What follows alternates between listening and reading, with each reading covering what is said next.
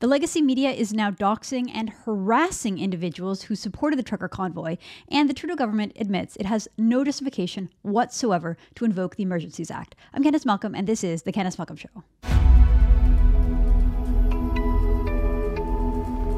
Hi everyone, thank you so much for tuning into the program. So all eyes are on Ottawa right now. We are watching and waiting for something to happen. You know, the Prime Minister issued this Emergencies Act on Monday. It has now been 3 days, and yet they haven't done anything. So I'm not sure how much of an emergency it really was if it took them 3 days to get around to actually trying to implement it. Regardless, it's been 3 days. 3 days since the Prime Minister took that unprecedented step of declaring a national emergency. Now, unlike the ongoing emergency that we've been living through since the COVID pandemic first began 2 years ago, this new emergency allows the Prime Minister to use wartime measures to quash its enemy. In this case, its enemy is a group of working-class Canadians who are peacefully protesting near Parliament Hill. The Emergencies Act is supposed to be reserved for instances where the sovereignty of Canada is at risk, not simply because the Prime Minister doesn't agree with a group of protesters peacefully assembled in Ottawa. Let's be clear about something. There are no current blockades going on in Canada. No bridges, no border crossings are being blocked. That all ended using the existing powers available to police. And yet, the more we hear from the Trudeau government about why they invoked this Emergencies Act, the more it becomes clear that they had no justification whatsoever in invoking it. Instead, it's clear that this drastic and unprecedented power grab is all simply because Justin Trudeau does not like the protesters. Trudeau marched his public safety minister, Mark Mendicino, out in front of reporters on Wednesday to try to spin a tale of how the arrest of 4 men in southern Alberta who had weapons and apparently a plot to ambush police officers, how that was somehow tied to the protesters in Ottawa. Take a look at this. And as we know, the RCMP made 13 arrests earlier this week at the Coutts border crossing and seized a significant number of lethal firearms, a large supply of ammunition, body armor, high-capacity magazines, and a machete. And yesterday, 4 men were charged by the RCMP with a conspiracy to murder officers. As the Deputy Commissioner of the RCMP noted, and I quote, "Monday's weapons seizure and subsequent arrests speak to the serious criminal activities taking place during the protest and illegal blockades. The dangerous criminal activity occurring away from the TV cameras and social media posts was real and organized. It could have been deadly for citizens, protesters, and officers. We need to be clear-eyed about the seriousness of these incidents. Indeed, several of the individuals at Coutts have strong ties to a far-right extreme organization with leaders who are in Ottawa." So you can hear in that clip, Mendicino clearly says several of the individuals in Coutts have strong ties to a far-right extreme organization with leaders in Ottawa. Those words have meaning. There's an organization. The people arrested in Coutts have strong ties to an organization in Ottawa. So first, I want you to notice how he was reading prepared remarks in that last clip. He wasn't just winging it. He wasn't freelancing with his opinion. He was reading a statement that he had prepared that was meant to justify why his government was taking this unprecedented step and why it invoked the Emergencies Act. He specifically said that the individuals had strong ties to an organization with leaders in Ottawa. And keep in mind, this is the Minister of Public Safety. He's suggesting that the people in Ottawa likewise may have weapons and they may have some sort of murderous plot. That's the point that he's trying to get across. Well, something truly remarkable happened at this press conference next. When the minister is done reading his remarks, the media start asking him questions. Real questions, not the sort of usual softball questions we see the legacy media toss up at their friends in the Trudeau government. They didn't ask the minister to reiterate how bad the protesters were, how awful Conservatives are. They didn't give him a chance to just repeat his narrow talking points. No, they asked real pointed questions to get to the bottom of the very serious accusation that he is making. So here we'll see an exchange starting with a reporter from the Globe and Mail, and she is asking him a very specific question. She wants evidence linking the 4 guys who got arrested with guns in Coutts, Alberta, to anyone in Ottawa. How does that murderous plot with those individuals have a tie to Ottawa? That is what the minister just said. Please provide evidence. Then there's a follow-up that's even more pointed. Is there a current ongoing law enforcement investigation, or are you just speculating? In other words, is this an opinion or is there a fact here? Well, the minister looks like a deer in the headlights. No, he doesn't have evidence, it turns out. He was merely speculating based on things that he had seen online. He didn't expect anybody to actually ask him tough questions. Here is what that looked like. Can you please clarify, yes or no? Have you seen clear or been given or told clear evidence of a direct tie between the people who had the guns and the motives and plans to kill officers in Alberta and people who are in the demonstrations and blockades in Ottawa? The charges that have been laid in Coutts will lay out exactly what it is that the police believe and hope to prove in a court of law. The point that is being made is that the rhetoric that supported the movement in Coutts is very similar and strikingly similar to the kind of rhetoric that we're seeing not only in Ottawa, but right across the country. I want to follow up on Marika Walsh's question. I think that we need to be certain that it sounds like you are making the connection between the rhetoric of suspects who, are accused of attempted and conspiring to attempt murder in Coutts, Alberta, and the organizers here. So is that what your conclusion is, or is that something that's backed up by evidence of an ongoing law enforcement investigation? No, I think you have it right. I mean, I think the pattern that we're seeing here is in the rhetoric that is being used not only in Coutts, not only in Ottawa, but right across the country. So then it's your conclusion. It's certainly, I think, the conclusion of many individuals and Canadians who are taking a look at social media, and it's extremely concerning. Oh, it isn't just his opinion. Apparently, it's the opinion of many. Not only does he try to equate the truckers with violence, even though there is no evidence whatsoever and there's no police report or investigation looking into that, he also smears the truckers, no surprise, as being far-right, trying once again to divide Canadians and to scare Canadians into believing that the people who are protesting in Ottawa at Parliament Hill are literal Nazis. And sadly, some Canadians believe that. And speaking of Coutts, where, yes, the police arrested and charged a group of men who were carrying weapons, and they accuse them of a conspiracy, very serious, very scary stuff. This hasn't been proven yet in a court of law, and we don't know if those 4 individuals are tied to the protests that were happening on the border. Well, this is what the scene actually looked like at the end of the blockade in Coutts. It came to an end peacefully, calmly, and with the deepest respect shown between both the officers and the protesters. Regardless of what the Trudeau Liberals are saying in Ottawa, this is what it actually looked like in Coutts, Alberta.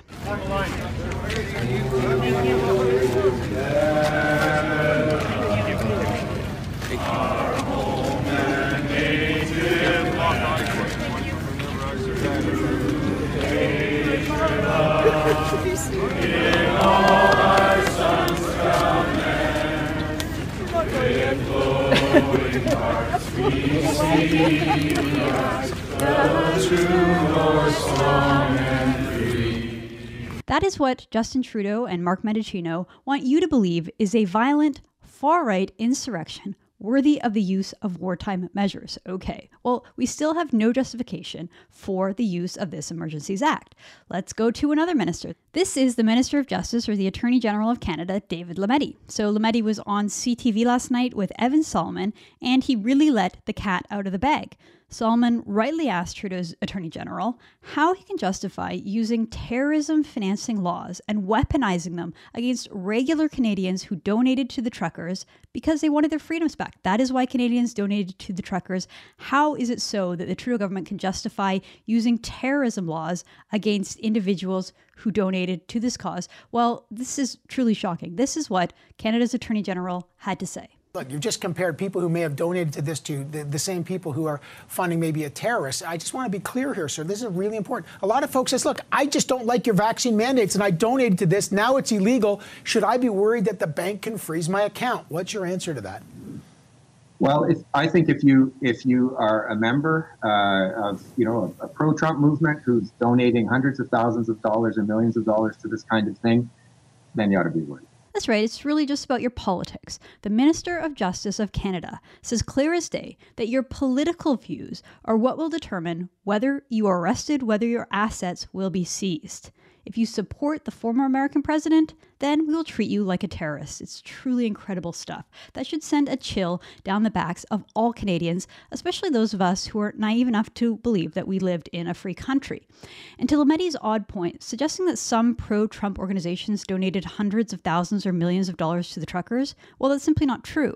And the reason that we know it's not true is because there was a massive hack of the database of those who donated to the truckers over at GiveSendGo. So if you recall, GiveSendGo was the replacement campaign after GoFundMe, the much bigger tech company, decided to shut down the $10 million fundraising campaign because of political pressure from the Trudeau government. So GoFundMe shut down their account. GiveSendGo was in replacement. Of course, a Ontario judge seized that money and wouldn't let the truckers have it. So all of the individuals who donated, their money didn't actually go to the truckers. Well, regardless, somebody hacked the website and leaked 30 megabytes of donor information, including the names, email addresses, zip codes, and IP addresses, Internet Protocol addresses of those who donated. So that information became public. How did the media deal with this illegal breach of data and information gained through illegal hacking? Well, of course, they began weaponizing the information, doxing the individuals who donated to the truckers, and used it to try to harass those individuals and get them fired from their jobs. Let the doxing begin. This is a report from Cosmin Georgia over at True North. He writes, journalists and politicians share illegally obtained GiveSendGo data.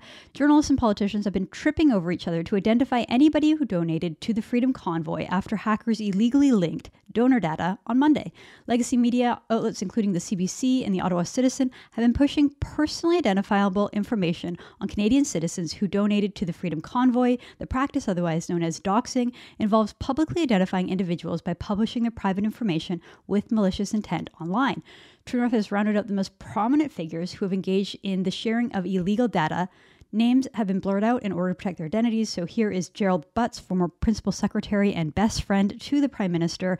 And here he is. He says, quite the list of GiveSendGo donors from Toronto, a Ford government staffer, and a bunch of U of T faculty and students jump out. And he retweeted an anonymous account that was truly doxing. This account, Toronto Watcher, was just going through and listing the name and the place of employment or the school of individuals who donated, including the amount of money that they put up. It's unbelievable. It's unbelievable that this count has not been suspended by Twitter, that it is still up. But as of recording, Thursday afternoon, as of recording this show, this account is still up. Well, it wasn't just Gerald Butts. Ottawa City Councillor Matthew Fleury also jumped in the doxing game and began looking for people who worked for the city of Ottawa, even using his own government city database to try to cross-reference and to try to dox his individual. What a despicable disgrace of a human being. Next, CTV anchorman Graham Richardson tweeted on Tuesday that he was contacting individuals in the illegal GiveSendGo data leak.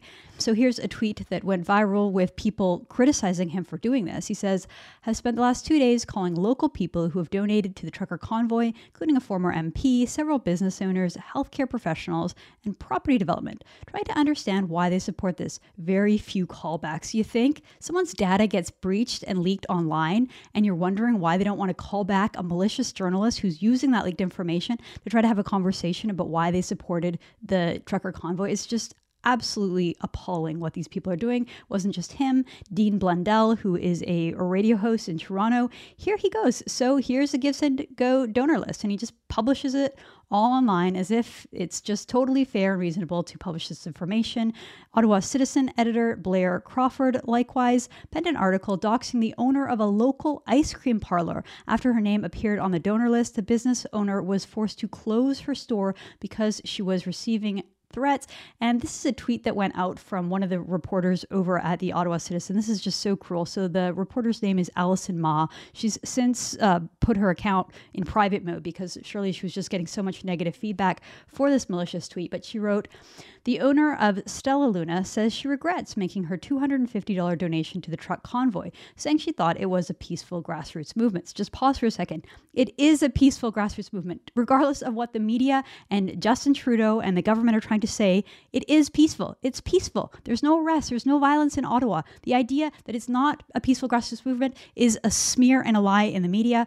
I'll continue with her tweet. She writes, She made the donation on February 5th when police were calling the protest volatile and dangerous. Subtext there, she deserves this. She deserves this. She thought she was donating to a peaceful movement, but at the time the police were saying that it was dangerous. So Alison Ma apparently thinks that it is okay for her to be harassed and her business to be shut down over a $250 donation. Give me a break. It gets worse. Frank Magazine continued to just openly publish the name of people who donated, including their pictures. This is truly despicable doxing here.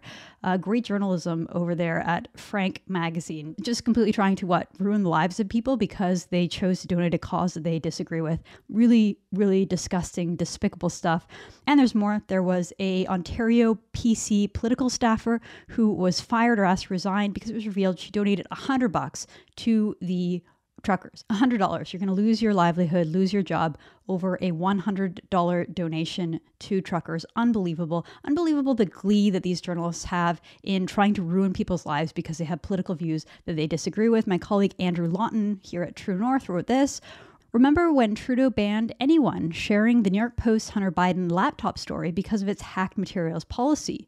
Odd that no one seems to mind journalists tweeting about donors to the Freedom Convoy, information they have because of hacked materials. Great question, Andrew Lawton, but of course that's not how things work. How it works is if the illegally hacked material is bad for liberals or bad for Democrats, as it was in the case of the Hunter Biden story, then Twitter bans it and suspends the accounts of those sharing. And on the contrary, if the illegally hacked material helps Justin Trudeau, if it helps the liberals or the Democrats in smearing the working class people who oppose the Trudeau government, well, then the doxed material, including the names and addresses of individual Canadians, that can just stay up on Twitter with impunity. Must be nice to have rules that work like that in your favor. Now, to get back to David Lameddi's odd claim that some pro-Trump groups were allegedly donating millions of dollars, well, that is simply not true. From this leaked information, we can look at the data. We learned that there were 92,844 donations made to this fund, and it truly was a grassroots fund.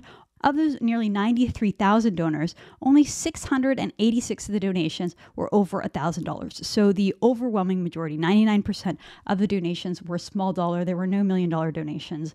And it's interesting to look at the breakdown because there was a lot of early hand-wringing by people like Gerald Butts and other liberals claiming that this was almost an entirely foreign-funded insurrection. Well, it's not true. It turns out that most of the funds, the majority of the funds, came from Canadians. So while there were 52,000 odd donations that came from the US, which made up 56% of the total, and 36,000 from Canada, which made up only 30% of the total. When you look at the amount of dollars donated, $4.3 million from Canadians, compared to $3.6 million from Americans. Okay, and meanwhile, while we're on the topic and speaking about foreign-funded campaigns, let's compare that $3.6 million the truckers were given by American donors. And let's be clear, the truckers never received that money. The money was stopped by an Ontario judge. It was stopped through political pressure from the Trudeau government when it was the initial campaign. So no one got any money, but the intent was there to give these truckers $3.6 million from Americans. Well, let's compare that to the environmental movement in Canada and what they receive every single year from American and foreign donors, thanks in large part to people like Gerald Butts. So this was a report from the Alberta government. The total foreign funding of Canadian-based environmental initiatives was $1.28 billion between 2003 and 2019. $1.28 billion flowed into Canada from foreign sources in those years, from 2003 to 2019. The commissioner states that the figures are significantly understated. This includes $925 million in foreign funded reported by Canadian charities for environmental initiatives, $352 million in foreign funding of Canadian-based environmental initiatives, such as anti-pipeline campaigns that were made in the U.S., and $54.1 million in funding was provided through grants, which were described as representing anti-Alberta resource development activity. So $1.28 billion. So forgive me if I'm not outraged and worked up over the idea that Americans tried and ultimately were unsuccessful to give these truckers a total of $3 million from over 50,000 people. Okay. Oh, and also, speaking of foreign donors, let's take a look at Justin Trudeau, our Prime Minister's own family foundation, the Pierre Trudeau Foundation. So according to the Toronto Sun, in 2016, $1 million was donated by two Chinese businessmen. They were the same Chinese businessmen who were paying for cash for access private dinners with Justin Trudeau. The National Post had a nice little handy breakdown here. You can look at the total donations and the foreign donations to the Trudeau Foundation. Look at how that just spikes magically in 2015. What happened in 2015? Oh, right. That's the year that Justin Trudeau got elected as Prime Minister. So it says donations went from 172,000 in 2014 up to 731,000 in 2016, a four-fold increase. From 2008 to 2013, the foundation had no foreign donors, but it had brought in a growing amount of foreign money in 2014, 15, and 16. Foreign donations jumped from $53,000 in 2014 up to $535,000 in 2016, a tenfold increase. Well, we already knew that Justin Trudeau and his allies were hypocrites. They're willing to smear their opponents in any way possible and at all costs, including targeting business owners, female entrepreneurs, and grandmothers for the crime of donating $20 to the truckers. Well, Trudeau sunk to an even lower low on Wednesday in the House of Commons, keeping with this ongoing lie that the truckers are Nazis. He accused a Conservative MP, Melissa Lantsman, who happens to be Jewish, who happens to be the descendant of Holocaust survivors, whose grandparents happened to escape the Holocaust and choose to come to Canada, choose to live in Canada, and now their granddaughter is elected as a member of Parliament. Incredible story in and of itself. Justin Trudeau decided to accuse this woman of standing with the swastikas. Here is that clip. These people, very often misogynistic, racist, women haters, science deniers, the fringe. Same Prime Minister 6 years later as he fans the flames of an unjustified national emergency. So, Mr. Speaker, when did the Prime Minister lose his way? When did it happen? Conservative Party members can stand with people who wave swastikas. They can stand with people who wave the Confederate flag. I am a strong Jewish woman and a member of this House and a descendant of Holocaust survivors, and I have never it's never been singled out, and I have never been made to feel less, except for today when the Prime Minister accused me of standing with swastikas. I think he owes me an apology. I'd like an apology, and I think he owes an apology to all members of this House. Despicable, unbelievable. Of course, Justin Trudeau didn't apologize. Instead, he just left the House of Commons in the middle of a question period. No big deal. What an absolute disgrace of a man and a Prime Minister. So at this point, we still have no idea why Justin Trudeau has issued the Emergencies Act. He has given no clear public justification for why this is necessary. And at the time of filming, which is again early in the afternoon on Thursday, February 17th, no trucks have yet been cleared from Parliament. And it doesn't look like those truckers are going anywhere. Let me just say, here's a scene from last night. This was shot by CTV journalist Evan Solomon. As you can see, these truckers are not fazed. These truckers are not scared, and they're not leaving. The party atmosphere continues. There are people walking around, enjoying food, waving their flags, singing, dancing, the usual scene that we have seen from Ottawa. It doesn't look like they are scared or intimidated. Meanwhile, the police are doing everything they can to try to intimidate these individuals to leave. They were seen on Tuesday afternoon walking around distributing notices telling everybody to leave the protest area. Here is an interview with one of the truckers who received one of these notices. We love rebel news around here. We're the only ones telling the truth. About mid-morning, they came by and they delivered these flyers to all the vehicles on the street and two police liaison officers. They wouldn't give me their names. I got their badge numbers, but they were just putting these postings out to try to intimidate people. There was no tickets. There was no charges. It's just propaganda on behalf of the government to try to intimidate people to vacate the area. But nobody here is intimidated. There's a lot of us that are very committed to this, and a piece of paper isn't going to send us home. So it's not exactly surprising that the police are telling these individuals to leave. The notice writes, anyone blocking the streets or assisting others in blocking the streets are committing a criminal offense and may be arrested. This is mischief under the criminal code. What is a little surprising, however, is that there is a clip of police who can be seen handing out this notice to a journalist. Yes, a journalist. Here's what that looked like.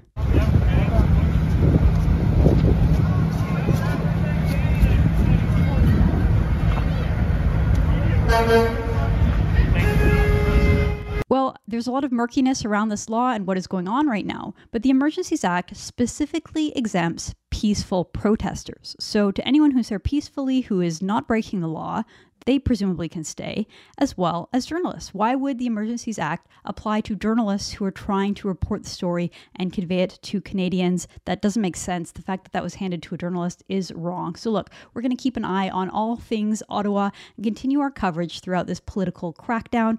True North's own Andrew Lawton, journalist Andrew Lawton, is currently on the ground in Ottawa as we speak, and he will provide updates as they happen. Okay, so I want to end the show today on a bit of a positive note, because I think the truckers are winning. They continue to accomplish incredible things, including changes to public opinion and the dropping of draconian public health orders, exactly what they wanted.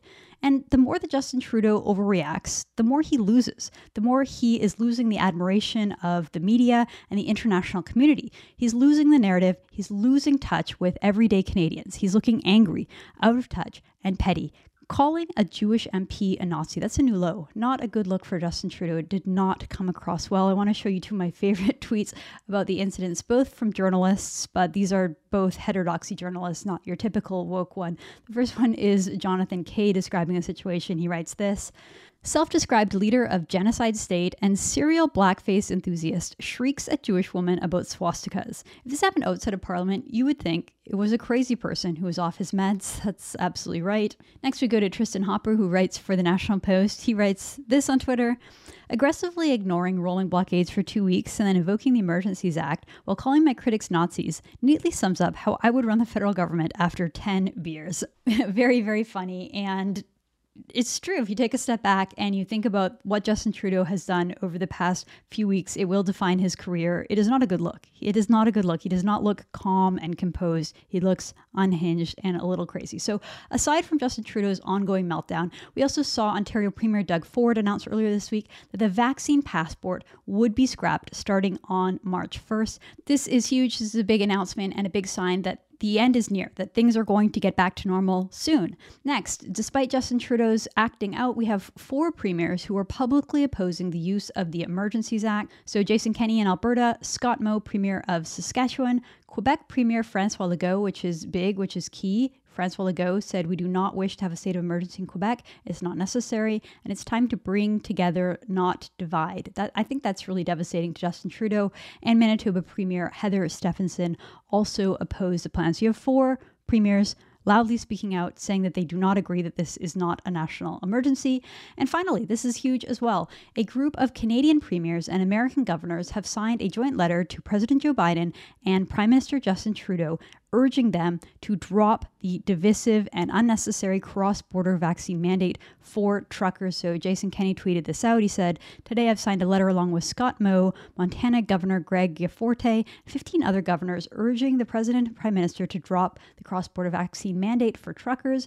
We are writing to immediately reinstate the vaccine and quarantine exemptions available to cross-border truck drivers. We are deeply concerned that terminating these exemptions has had demonstrably negative impacts on the North American supply chain, the cost of living, and access to essential products for people in both of our countries." So it is clear the truckers are getting what they want. They're winning, they're peacefully making their point, and they're making their voices heard loud and clear. Their critics, meanwhile, have exposed themselves as being hypocritical, petty, and ultimately ineffective. The legacy media will never be viewed the same way by millions of Canadians, and Justin Trudeau, willing to use the full extent of his powers as Prime Minister, has accidentally revealed how weak he really is. The Freedom Convoy will go down in history as one of the most powerful and effective protests in the history of the Western world. I'm Candice Malcolm, and this is The Candice Malcolm Show.